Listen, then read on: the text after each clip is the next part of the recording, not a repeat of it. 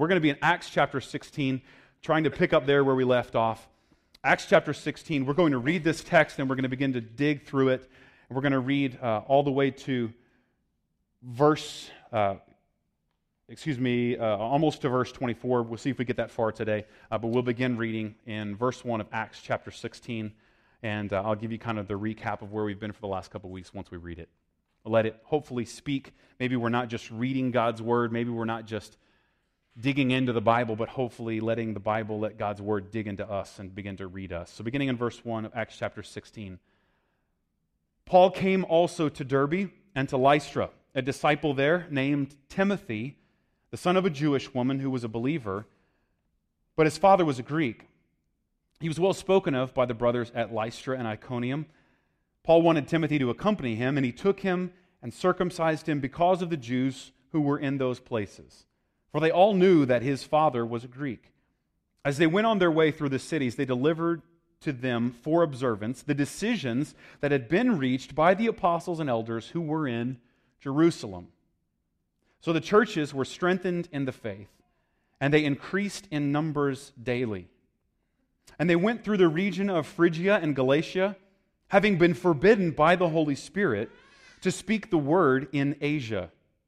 And when they had come up to Mysia, they attempted to go into Bithynia, but the Spirit of Jesus did not allow them. So passing by Mysia, they went down to Troas, and a vision appeared to Paul in the night.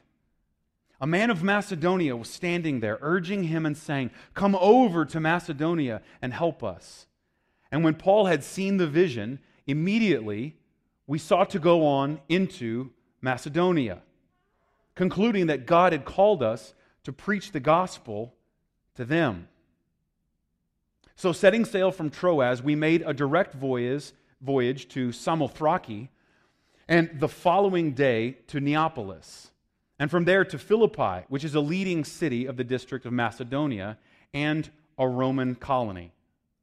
We remained in this city some days.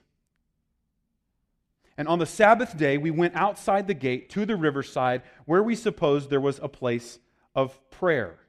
And we sat down and spoke to the women who had come together.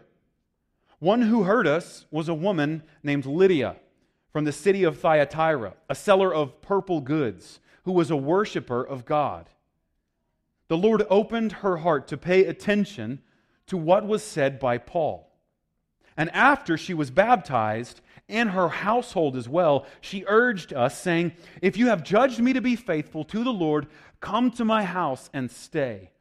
And she prevailed upon us. Verse 16.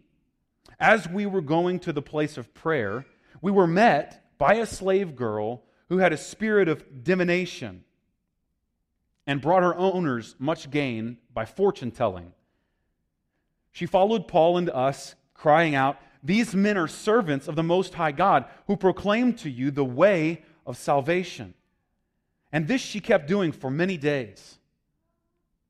Paul, having become greatly annoyed, turned and said to the Spirit, "I command you in the name of Jesus Christ to come out of her." And it came out that very hour. But when her owners saw that their hope of gain was gone, they seized Paul and Silas and dragged them into the marketplace before the rulers. And when they had brought them to the magistrates, they said, "These men are Jews and they are disturbing our city. They advocate customs that are not lawful for us as Romans to accept or to practice." The crowd joined in attacking them, and the magistrates tore the garments off and gave orders to beat them with rods. And when they had inflicted many blows upon them, they threw them into prison, ordering the jailer to keep them safely. Having received this order, he put them into the inner prison and fastened their feet into stocks. So this last week, and the week before that, we have been slowly, hopefully methodically, and intentionally walking through the first few verses of Acts chapter 16. Hopefully my goal has been that as some key terms and key characters and phrases emerge in Acts chapter 16, we've looked to see how they're explained elsewhere in the New Testament. That hopefully gives us an idea and a picture of what's really going on. Hopefully when, for example, we're introduced to different characters, like a guy by the name of Timothy, and this is the first time he shows up, and hopefully you see that he has a very important relationship to the Apostle Paul. He has a very important role, we'll see later, in Ephesus. He has a very key role, and so if you flip through the New Testament and you get to a book, has his name on it, 1st and 2nd Timothy, you begin to see, okay, this is where these things come together. You see also a relationship between Paul and Timothy that's played out multiple times. You see it over and over and over again, Paul referring to the people by the ways in which he's invested in them. So Timothy, for example, he refers to as a spiritual son, which lays out a kind of example for you and I as a family of people, a family of God brought together by Jesus Christ. In addition, though, we see some issues. We saw that a couple chapters ago that a big argument broke out in this movement about circumcision, about religious practices that were significant for people who had religious backgrounds. And the argument broke out that ultimately it's not by what you do that we have favor before God, but instead it's by what Jesus has done that we find favor before God. And so to say that you have to do something in order to be in good standing before God denies and undermines the good news that Jesus has done something on our behalf. So Acts chapter 15, we see a decision that the people came together and agreed upon that it's not by our religious practices, and this is good news for us, thank God, that we have favor before God. It's not by our discipline, but instead it's by God's mercy. And so a guy by the name of Timothy and Paul kind of could come along and say, forget this, I don't need to be baptized, I don't need to be circumcised. The symbol of God's favor for me is found in Jesus Christ and exercised in baptism, not circumcision. And we don't have to obey these customs to be in good standing before God. But in spite of knowing that, they still went through the practice so that they could win people over. So Paul circumcised Timothy, as we saw in the first few verses here. He didn't have to.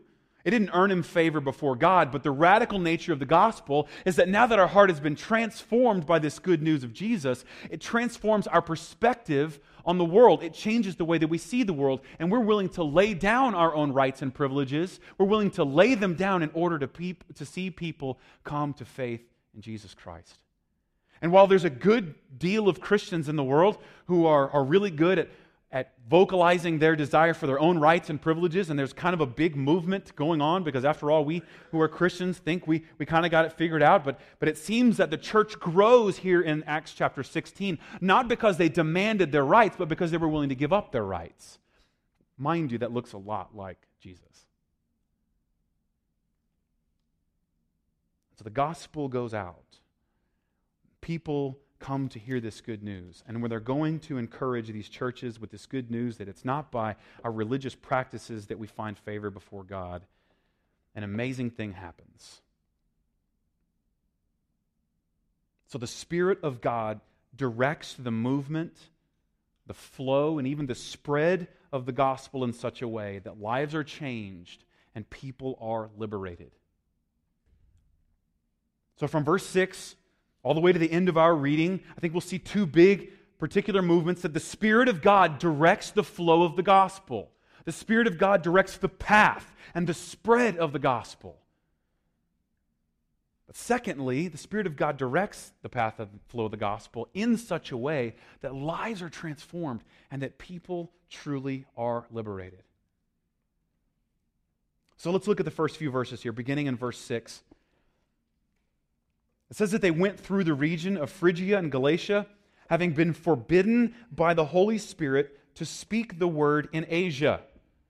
And when they had come up to Mysia, they attempted to go into Bithynia, but the Spirit of Jesus did not allow them. So let's stop right there. This is weird, right? Because up to this point, we've had this mandate, beginning with Jesus Christ in Matthew chapter 28, that you and I, once we have seen this good work of Jesus on our behalf, we share it. And we follow Jesus in such a way. We are a disciple of Jesus in such a way that others come along with us. This good news of what Jesus has done for us is too good to keep a secret. And Jesus says, now take what you know, take what you've learned from me, take the lifestyle and the faith that I've given to you, and pass it on to the people around you. Make them disciples. Baptize them. Give them the symbol that Jesus has been buried on our behalf, and so are we. But he did not stay buried, and neither will we. Baptize them in the name of the Father and the Son and the Holy Spirit. Then teach them to obey. Teach them to walk in my footsteps just as you have done. And I'm going to be with you the whole way. In the beginning of Acts, this mandate gets some specifics. Acts chapter 1, verse 8, Jesus says to the people right before he ascends into heaven, okay, it's not for you to have all the answers to all the questions. It's not for you to know necessarily when I'm coming back, but it is for you to be witnesses. Remember, this good news is too good to keep a secret. Be a witness first in Jerusalem, first among the Jews, Jesus' people, but then to Judea, kind of the neighboring area. And if that isn't far enough, go to Samaria, the place where people speak different languages and it's full of people you don't really like. And if that isn't far enough, you take this good news to the ends of the world. And that's been the trajectory. The gospel goes out. People go, they share the gospel, they win the right to be heard, and when they win the right to be heard, the people's lives are changed, and a movement begins. A movement that spreads, at some points, by thousands of people in a single day. This movement gets so powerful that it begins to undermine the religious authorities, and they actually kill a guy by the name of Stephen in Acts chapter 6.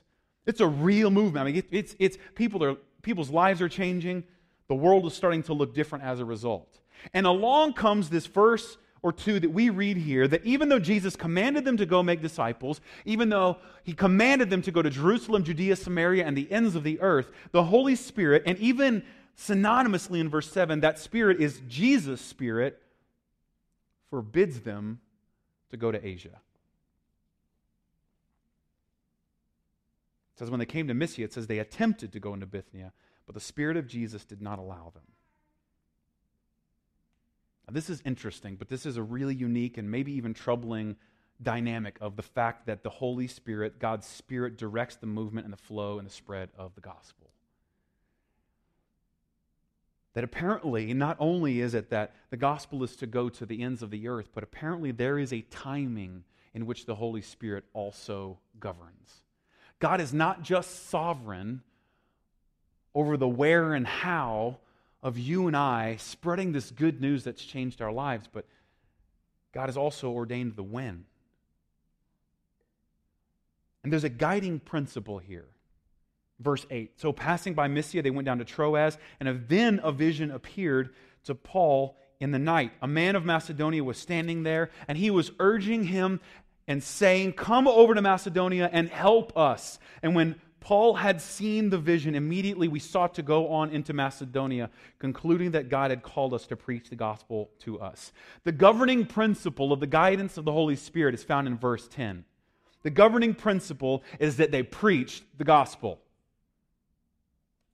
So even though the Spirit seemed to, in some way that is somewhat nebulous and isn't fully articulated here, held them back and forbade them even from going in to this other place to share the gospel, the governing principle is not that they did not preach the gospel, it's that they went somewhere else to preach the gospel. Why do I say this?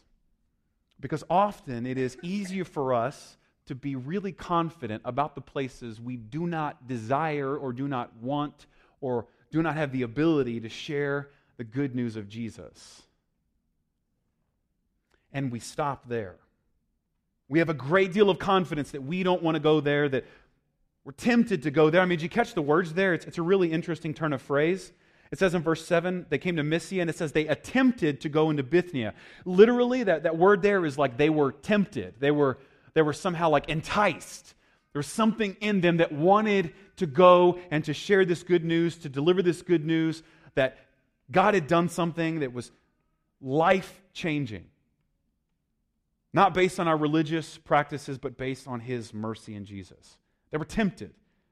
Most people who call themselves Christians stop at this verse. Most people who would call themselves followers of Jesus, I say this, and the governing principle I outline here of preaching the gospel is very important because most people who call themselves a Christian stop here in verse 7. I really am tempted. I really feel like I ought to do something with this good thing Jesus has given me, right? And this is the easiest thing to concede. Because if we believe it, in fact, if you're even entertaining the notion enough to be hanging out here and hear me speak loudly about it, then you obviously have your mind opened in some particular way that this is kind of good news. This is really cool. This is outstanding. And so it's easy to say, yeah, I'm tempted almost to tell some about this. I mean, there's something in me. Jesus has done something in me that almost makes me want to live differently. Jesus has done something in me, and I feel it. I feel the tug. I feel like I'm supposed to do something about it. And the guiding principle is that the gospel goes somewhere else. And I labor this point because I fear that we have no vision to make it to verse 10. That we're content to say there's something else going on that's holding me back from sharing this good news, from living in such a way that the good news is evident, from speaking in such a way that the good news is explicit, and we just kind of stop right there. But notice, the Holy Spirit holds these people back, not so that they will not preach the gospel, but so that ultimately they will preach the gospel where the Holy Spirit is moving and working, where the Holy Spirit is opening hearts and minds and ears and eyes to the good news of Jesus. The governing principle is that the gospel goes out. And just like many other times in this passage, in this book, we see this kind of interplay between the will of human beings and the will of God. There's this thing that's going on in between the people and their desire and God and His desire. It's God's will that the good news goes to Judea, Samaria, the ends of the earth. And this is the point in the story where we're kind of in between Samaria and the ends of the earth. Did you catch the word Asia there? That's not the word Asia like we understand the word Asia, but instead that's kind of a province of what we would call modern-day Turkey, in the western part of Turkey. And so at this point, we're beyond Samaria, and we're reaching past Samaria to the ends of the earth. Something's going on here. Something's moving. And this account is even spoken to us with kind of a breathtaking speed. It begins to sequence out the events very quickly, as if to give us this impression that there's this irresistible sweep of events sweeping Paul back to Macedonia, sweeping him into this new area, almost out of his control. And there's interplay between what God wants for people to be witnesses to the end of the earth, and then what these people want to go to a specific time, place, the particular approach. See, the Spirit gives life. The Spirit gives freedom from the law. You can look at Romans chapter 8. The Spirit gives us law from from the law of sin and death. The Spirit has done something for us that the law cannot. The Holy Spirit has changed us in the way that a long list of rules cannot. It's in the Spirit that we walk. It's in the Spirit that we live. It's in the Spirit that our minds are set on spiritual things. And it's in and through the Spirit that we have real life and real peace, as opposed to death and conflict. And Paul and his companions have this conflict in them between where the Spirit wants them to go and where they want to go. And it's in this place that you and I are invited to live. Why is that important? Because we are really, really confident about all the places we're not supposed to go. We have a great deal of confidence when it comes to the leading of the Holy Spirit, and a great deal of confidence when it comes to God's will, when it comes to things that are difficult, hard, and things we do not want to do and places we do not want to go. But it seems that the guiding principle is that our ultimate confidence is not in the places we do not go and the things that we do not do for God's will, but the things that we ought to do. For example, like we all know we're not supposed to move to Africa, share the gospel in a difficult place, start an orphanage, and have a business in Eastern Africa, right? We all know that, right? We're supposed to be in Sioux Falls. Like we have confidence in that. Oh yeah, I know I'm not supposed to do that because that's hard. That's dangerous. We know we're not supposed to go to Iraq and share the gospel there, right? Like we're confident in that. There's nobody contemplating that, right? There's nobody, hopefully, I mean, maybe you are, maybe you're not, but a great majority of people are pretty confident that's not what they're supposed to do. They don't even fit into category of verse 7, like, I'm really tempted to go and tell people of ISIS about the gospel. Not even tempted to. And we're really confident. But I would just challenge you with this. Unless you are really confident about where God is calling you to share the gospel, unless you are really confident about where God is putting you to influence people for the sake of His kingdom and His glory and His name, then I might ask you to kind of reduce your confidence level about where you believe God is not calling you. So until we have real confidence about where we are supposed to go, how about we just kind of let go of our confidence in the places we know we're not supposed to go?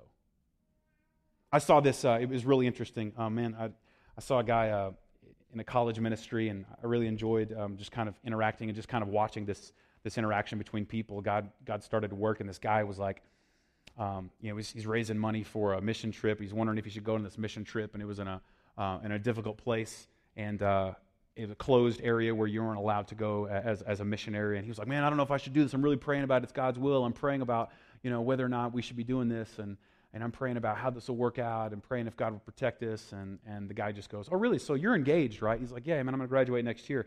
And he goes, so how much prayer did you put into deciding to date this girl? Well, not very much. So did you pray about whether or not you should take her out on a date? No. Well, did you pray about, a great deal? Did you feel like God really is the one who opened the door for you to propose to this girl? He's like, no. Like, so let me get this straight. Here's a life-altering decision, and you're pretty confident in it because you haven't put any prayer in it, but you're pretty confident that that's what's supposed to happen. And yet here's a week of your life you're going to spend somewhere else, and now you got problems whether or not God's in it? And I overheard the conversation. It was really interesting because he was speaking to this immature college student. It went right through his ear, out the other, and hit me square in the chest.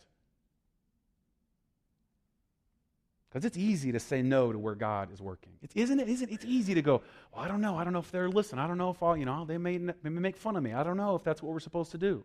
And we live in verse 7 here where we're like, I think I should. I'm tempted. But we just live there. Statistically speaking, less than 1 out of 10 Christians in America will even invite someone to a church function.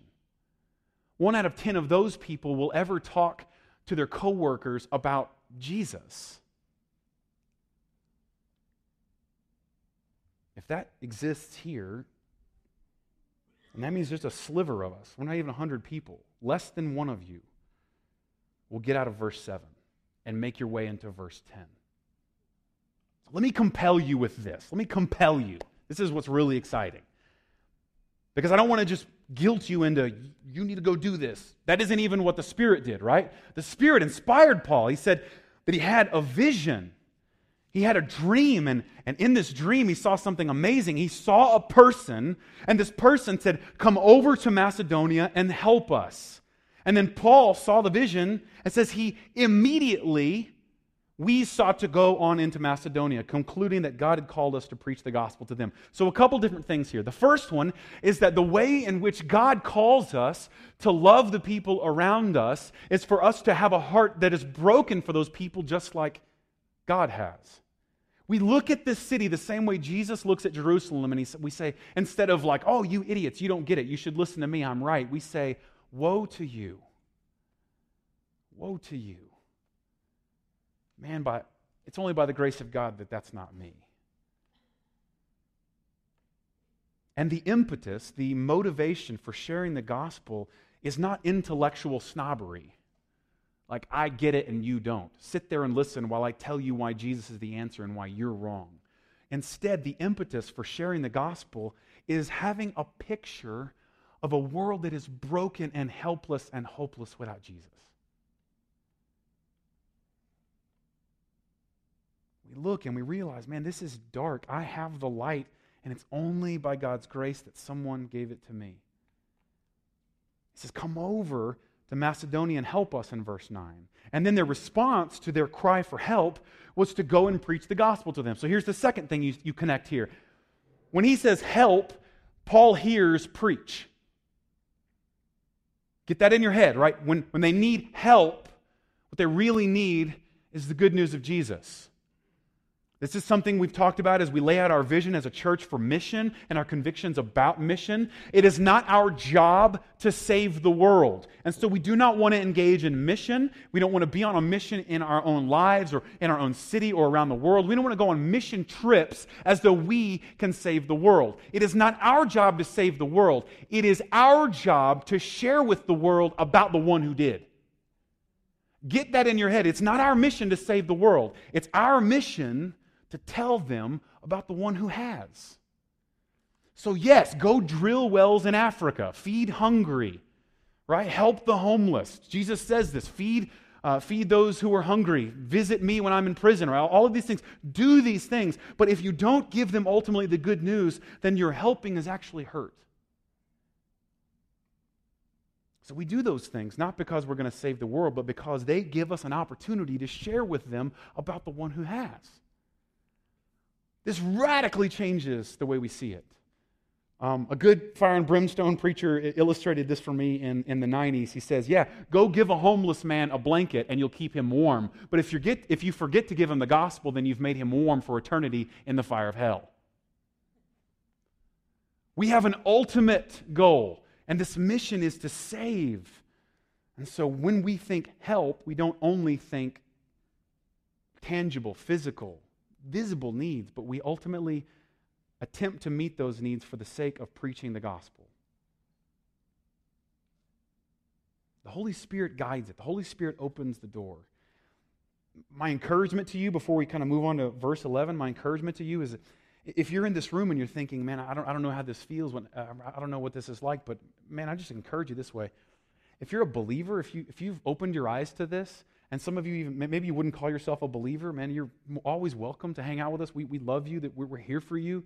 Any of you beginning to open your eyes on this, then we have something to celebrate here, don't we? Because at some point, the Spirit of God, for those of us who are now following Jesus and have been saved by His mercy, at some point the Spirit of God did not hold someone else back, but instead the Spirit of God moved so that someone invested in you enough to tell you this good news. Unless you're the person that stumbled upon a Bible and opened it up, heard the good news, and believed as a result, you still have to thank somebody for putting that Bible there. You still have to thank someone for printing it and paying for it. But for the rest of us, I think we can probably think about somebody who shared this good news with us. Be encouraged. This is working. God is doing this. He's doing this among us. And the evidence of it is that you and I are here. The Spirit is guiding the flow of the gospel, such that our confidence becomes rock solid. It becomes unshakable in the fact that God, is using us to share this good news with the world. Our confidence isn't just in what we think we should not do, but it's also in what we ought to do. It's rooted in our love for people, knowing that you have to hate someone not to share this good news with them. So they set sail in verse 11. They set sail to Troas. The gospel and the flow of the gospel is moved around by the Holy Spirit. Thank God they didn't get stuck in verse 7 where they just thought, well, I think we should go somewhere, because after all, remember, as we read for about 8 weeks in the book of Colossians a few months ago, the gospel gets to Asia. Right? The gospel gets to Asia. The Holy Spirit by no means says don't ever go to Asia. The Holy Spirit instead guides them to go to Macedonia. The gospel gets to Asia. In fact, to the far side of Asia, to the town of Colossae, in which we found our letter to the Colossians and spent a few weeks. The gospel gets there. The Spirit guides it, moves and shakes through the power of the gospel, including all the way to a place called Philippi. So setting sail from Troas, we made a direct voyage to Samothraki. Now, this is a weird word, I know. The C there is actually a kappa. Macedonia should actually be Macedonia, but for some reason we say Macedonia. Samothrake should actually be Samothrake. It's a C, it's a K. I don't know why that is. Just it's an interesting word. I like saying it, right? This is a different place. I point that out so that you realize they're heading into Greece at this point. That is as I say it, that should sound really Greek to you, right? They are leaving Asia. They are leaving and they are entering into Europe. And this is the first account of the gospel making its way into Europe, into Greece. Setting sail from Troas, we made a direct voyage to Samothrake and the following day to Neapolis. And from there to Philippi, which is a leading city of the district of Macedonia and a Roman colony. So now we're even getting close to Italy, to Rome. The ultimate trajectory of the book of Acts, a place we'll find ourselves pretty quickly. We remained in the city some days, and on the Sabbath day, we went outside the gate to the riverside where we supposed there was a place of prayer. Now remember the goal. They circumcised Timothy so that they could continue their routine. When they go into a city with the gospel, the first place they go was to the synagogue. And they knew they were around people who were religious, who were Jewish people, and they would start in the synagogue because, after all, Paul was a pretty important Jewish leader, pretty important Jewish teacher. He was of the teaching of Gamaliel, one of the key teachers in the Jewish world at this particular time. So the best place for him to start would be the place where they know who he is. And so they would go into a synagogue, and he circumcised Timothy so that they could bring Timothy with them. And they make their way to the synagogue. But remember, we're getting away from Jerusalem at this point. We're going way away. All right, so as we look to where they run off, the first missionary journey of Paul on this particular map circles about right here. This is what's known as modern-day Turkey, okay? Once you get past the Black Sea and the Aegean Sea, now we're over here. We have Greece, Italy, and Rome are over here. And so we're just now breaking in to Europe. And the furthest they've gone up to this point is over here. They planted churches. Now you can't see it probably, but up here we have Ephesus, Laodicea. Right in the middle somewhere would have been Colossae. And when he gets this vision from Antioch, the sending church, they go all the way past Derbe to Lystra, remember where Timothy lives. Timothy's going to wind up an elder in Ephesus away from his parents. Another shout out to Mom on Mother's Day and great moms and grandmas of Timothy. And they make their way all the way to Philippi up here. Get on a boat and make a long journey as far away from Jerusalem as they've been. Here's Jerusalem. Here's Judea. Here's Samaria. Now we're in the ends of the earth. And they go all the way to Philippi. So why do I say that? Because this is the first time that the gospel makes its way into Europe. It goes way away. So the number of Jews, the number of synagogues that would have existed at this particular point are few and far between. Remember, one of the theories about Lystra is that there wasn't a synagogue there, and so that's why Timothy wasn't circumcised to begin with. There weren't enough Jews to have a synagogue. We know for a fact there's not a synagogue at this point in Philippi. They make their way all the way to Philippi, and they meet instead, because there's not enough elders or leaders to have a synagogue, there is what is known as a place of prayer. And Paul goes to a group of women who had come together. There's a whole bunch of really cool stuff here, and I don't have time to unpack all of them. Evidently, not only was there not enough people, not enough Jews who weren't polytheistic but were monotheistic and believed that there is one God, a creator of all things, there wasn't even enough to have a synagogue. There wasn't even enough. And it may even be the case that there were no men who believed. Instead, there were women who were beginning to follow this Jewish law. They were beginning to seek God. I point that out because of a few things. The first teachers, the first Jewish leaders and teachers would not have likely spoken to a group of women. They would have spoken to a group of men who would have spoken that to the women in their community, not Paul. Paul jumps in here, and all I can tell you is this is like a modern day, this is like the equivalent of like a Beth Moore Bible study, right? This is like a women's Bible study. Did you catch what they're doing? He goes to the place of prayer outside the gate to the riverside. We suppose there was a place of prayer, and we sat down and spoke to the women who had come together. So the women got together. It says she was a worshiper of God. The women were getting together, and they were worshiping God. So like Paul walks into like what would have to have been a modern day Beth Moore Bible study, and he begins to share this good news of Jesus. And God does something in verse 14. It says that Lydia was from the city of Thyatira, and she was a seller of purple goods. But she was a worshiper of God, and this is what God did. The Lord opened her heart to pay attention to what was said by Paul. And then, as a result, she was baptized. This is amazing. It's amazing because Paul's speaking to a woman. In this particular culture, that wouldn't have been it. It wouldn't have been the case, but you know that Luke is always pointing us to these really important women, right? The first people who knew that Jesus was not in the tomb were a couple of women, and God desires to reach these women. They're the first evangelists. They're the first ones to say that Jesus is not here. There's been these key women leaders that go along here, and it even becomes to this woman by the name of Lydia. Now get the picture of this girl Lydia, right? She apparently has 2 houses. She not only is from Thyatira and lives there, but she's doing business here. It says she's a seller of purple goods. Now, I don't know the equivalent here, but she is like elite and successful in the fashion industry. Okay, so the purple dye that they're talking about here is extremely expensive. Now, there weren't brand names in this particular time in the world, and so instead, what was really expensive wasn't really revealed by the name that was on it, but it was by the color. Purple dye was only made by specific kinds of unique shellfish and some other things, and so it was expensive and difficult to find. And that's why purple is typically the picture of royalty, because people who are royal are the only ones who can afford to wear it. They're the only ones who wear purple. They're the only ones who dress like kings because they are. And here comes this woman who apparently is highly successful in the world of fashion. She's got it together, right? Like, just get the picture. This woman has got it together. And even after they meet her, even after they come in contact with her, it seems that she invites them back to their house and invites all of them to stay. Read between the lines there. She has a house big enough for this missionary team to stay with her. She's got it together. She's living the good life. She's religious. She's highly moral. She's highly successful and profitable in the area of fashion. She's a business owner. They're gathering together for prayer. She's successful, and yet she's not a believer in Jesus.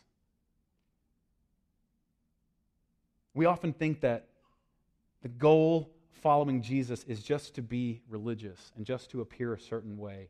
But here's a woman who's got her act together. She's got the world figured out. And it's in her deep religiosity, it's in her deep discipline that the Lord opens her heart to hear this good news about Jesus. So you and I know Lydia is around us, right? We know these people. Highly religious.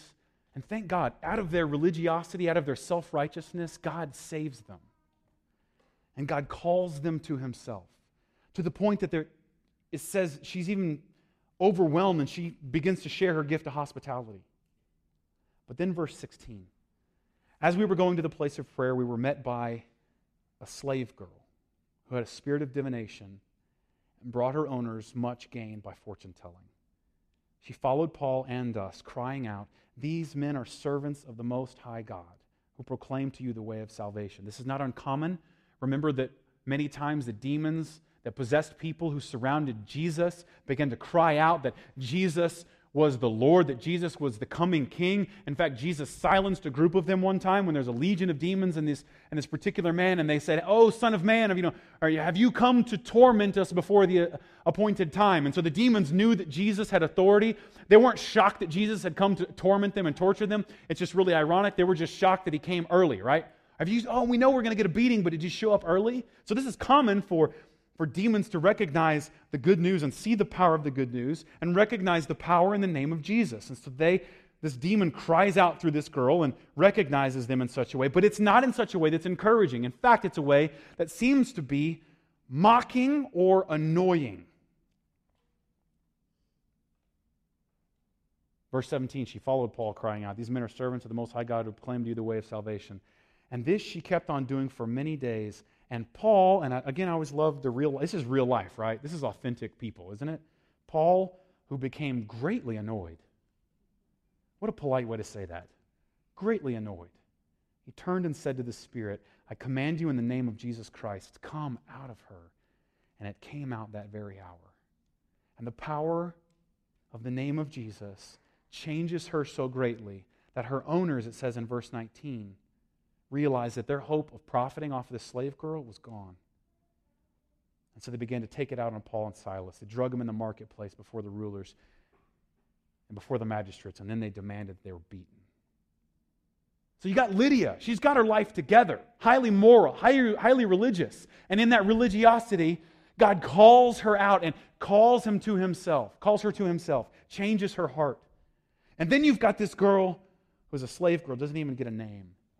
And she's the opposite. Some of you are Lydia, but some of us are slave girl. Victimized, annoying to most people who would call themselves believers. She doesn't have any of the power that Lydia has. She doesn't have any of the influence, any of the wealth. Doesn't have any of those things. And yet Jesus enters that space as well. And the first women's liberation movement takes root, beginning in verse 11. With the liberation of a woman who had her life together, was living the good life, and the liberation of a woman from a demon that held her captive. Now, most people assume that she became a part of the church in Philippi. The reason they do that typically is that in Matthew chapter 12, Jesus kind of gives this diatribe about unclean spirits. In verse 43, he says, when an unclean spirit has gone out of a person, it passes through a place seeking rest, but it finds none. And then it says, I will return to my house from which I came, and when it comes, it finds the house empty, swept, and put in order. And then it goes and it brings with it 7 other spirits, more evil than itself, and they enter and dwell there. And then the last state of that person who was possessed by a demon is actually possessed by a deacon. That's hilarious. Freudian slip. I won't edit that one out. So that the last state of a person who is possessed by a demon is actually worse than the first. And so this is meant to be a picture here. Her life is changed, and we have to assume no demons came back, but when in the power of Jesus, when Paul commands this demon to leave, her life has changed. And so it's assumed that she and Lydia are a part of this church plant in Philippi. And for the person who is religious and moral, Jesus sets them free. And for the person that is a victim, Jesus sets them free. Lydia, who is well put together, and then this slave girl who's been taken advantage of her entire life, Jesus steps and takes hold and gives freedom to both.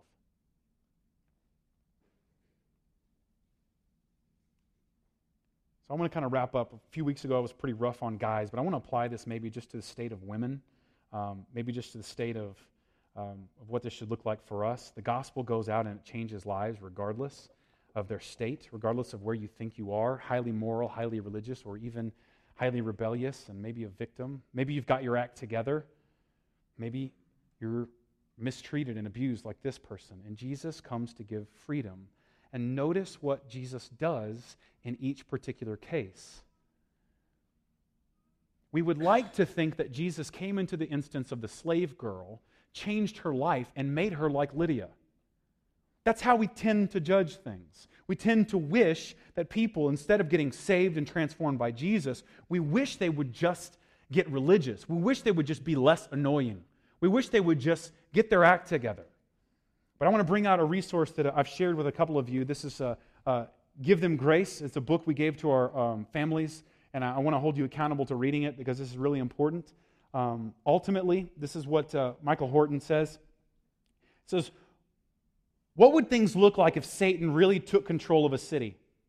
Over half a century ago, Presbyterian minister Donald Gray Barnhouse offered his own scenario in his weekly sermon that was also a broadcast nationwide on CBS radio. Barnhouse speculated that if Satan took over Philadelphia, the city where Barnhouse was pastoring, all of the bars would be closed, pornography would be banished, the streets would be pristine. This is as Satan was in charge. They would be filled with tidy pedestrians who smiled at one another. There would be no swearing. The children would say, yes, sir, and no, ma'am. And yet the churches would be full every Sunday where Christ is not preached. He says if Satan were really in charge, then he would make everything clean and perfect, but he would remove Jesus from the picture. This is scary. Mainly because what Barnhouse was describing is what most of us want for our children.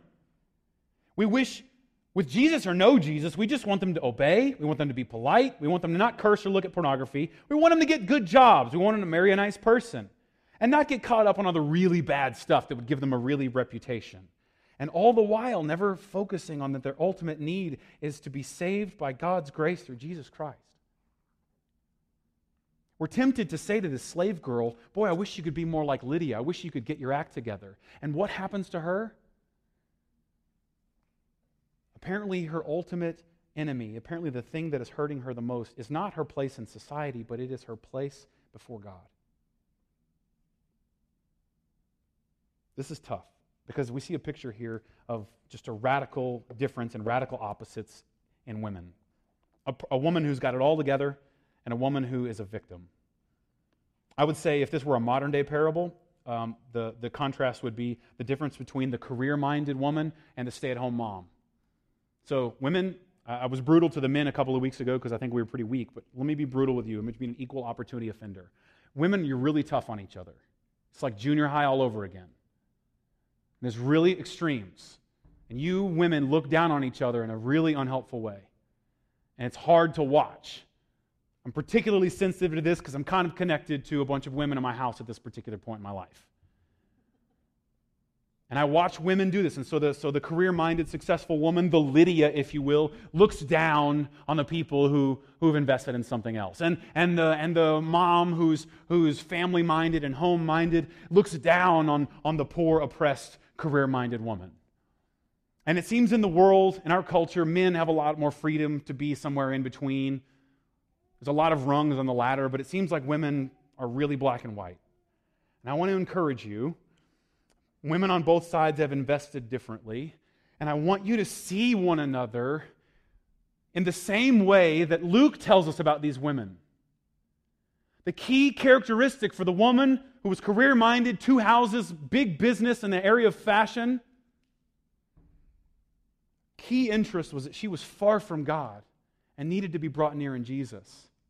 And the key issue for the woman who was mistreated, a woman who had been a victim her whole life, was not that she was set free from slavery. We never have a record of that. But ultimately that she was set free from the bondage of sin and death by the power of Jesus Christ.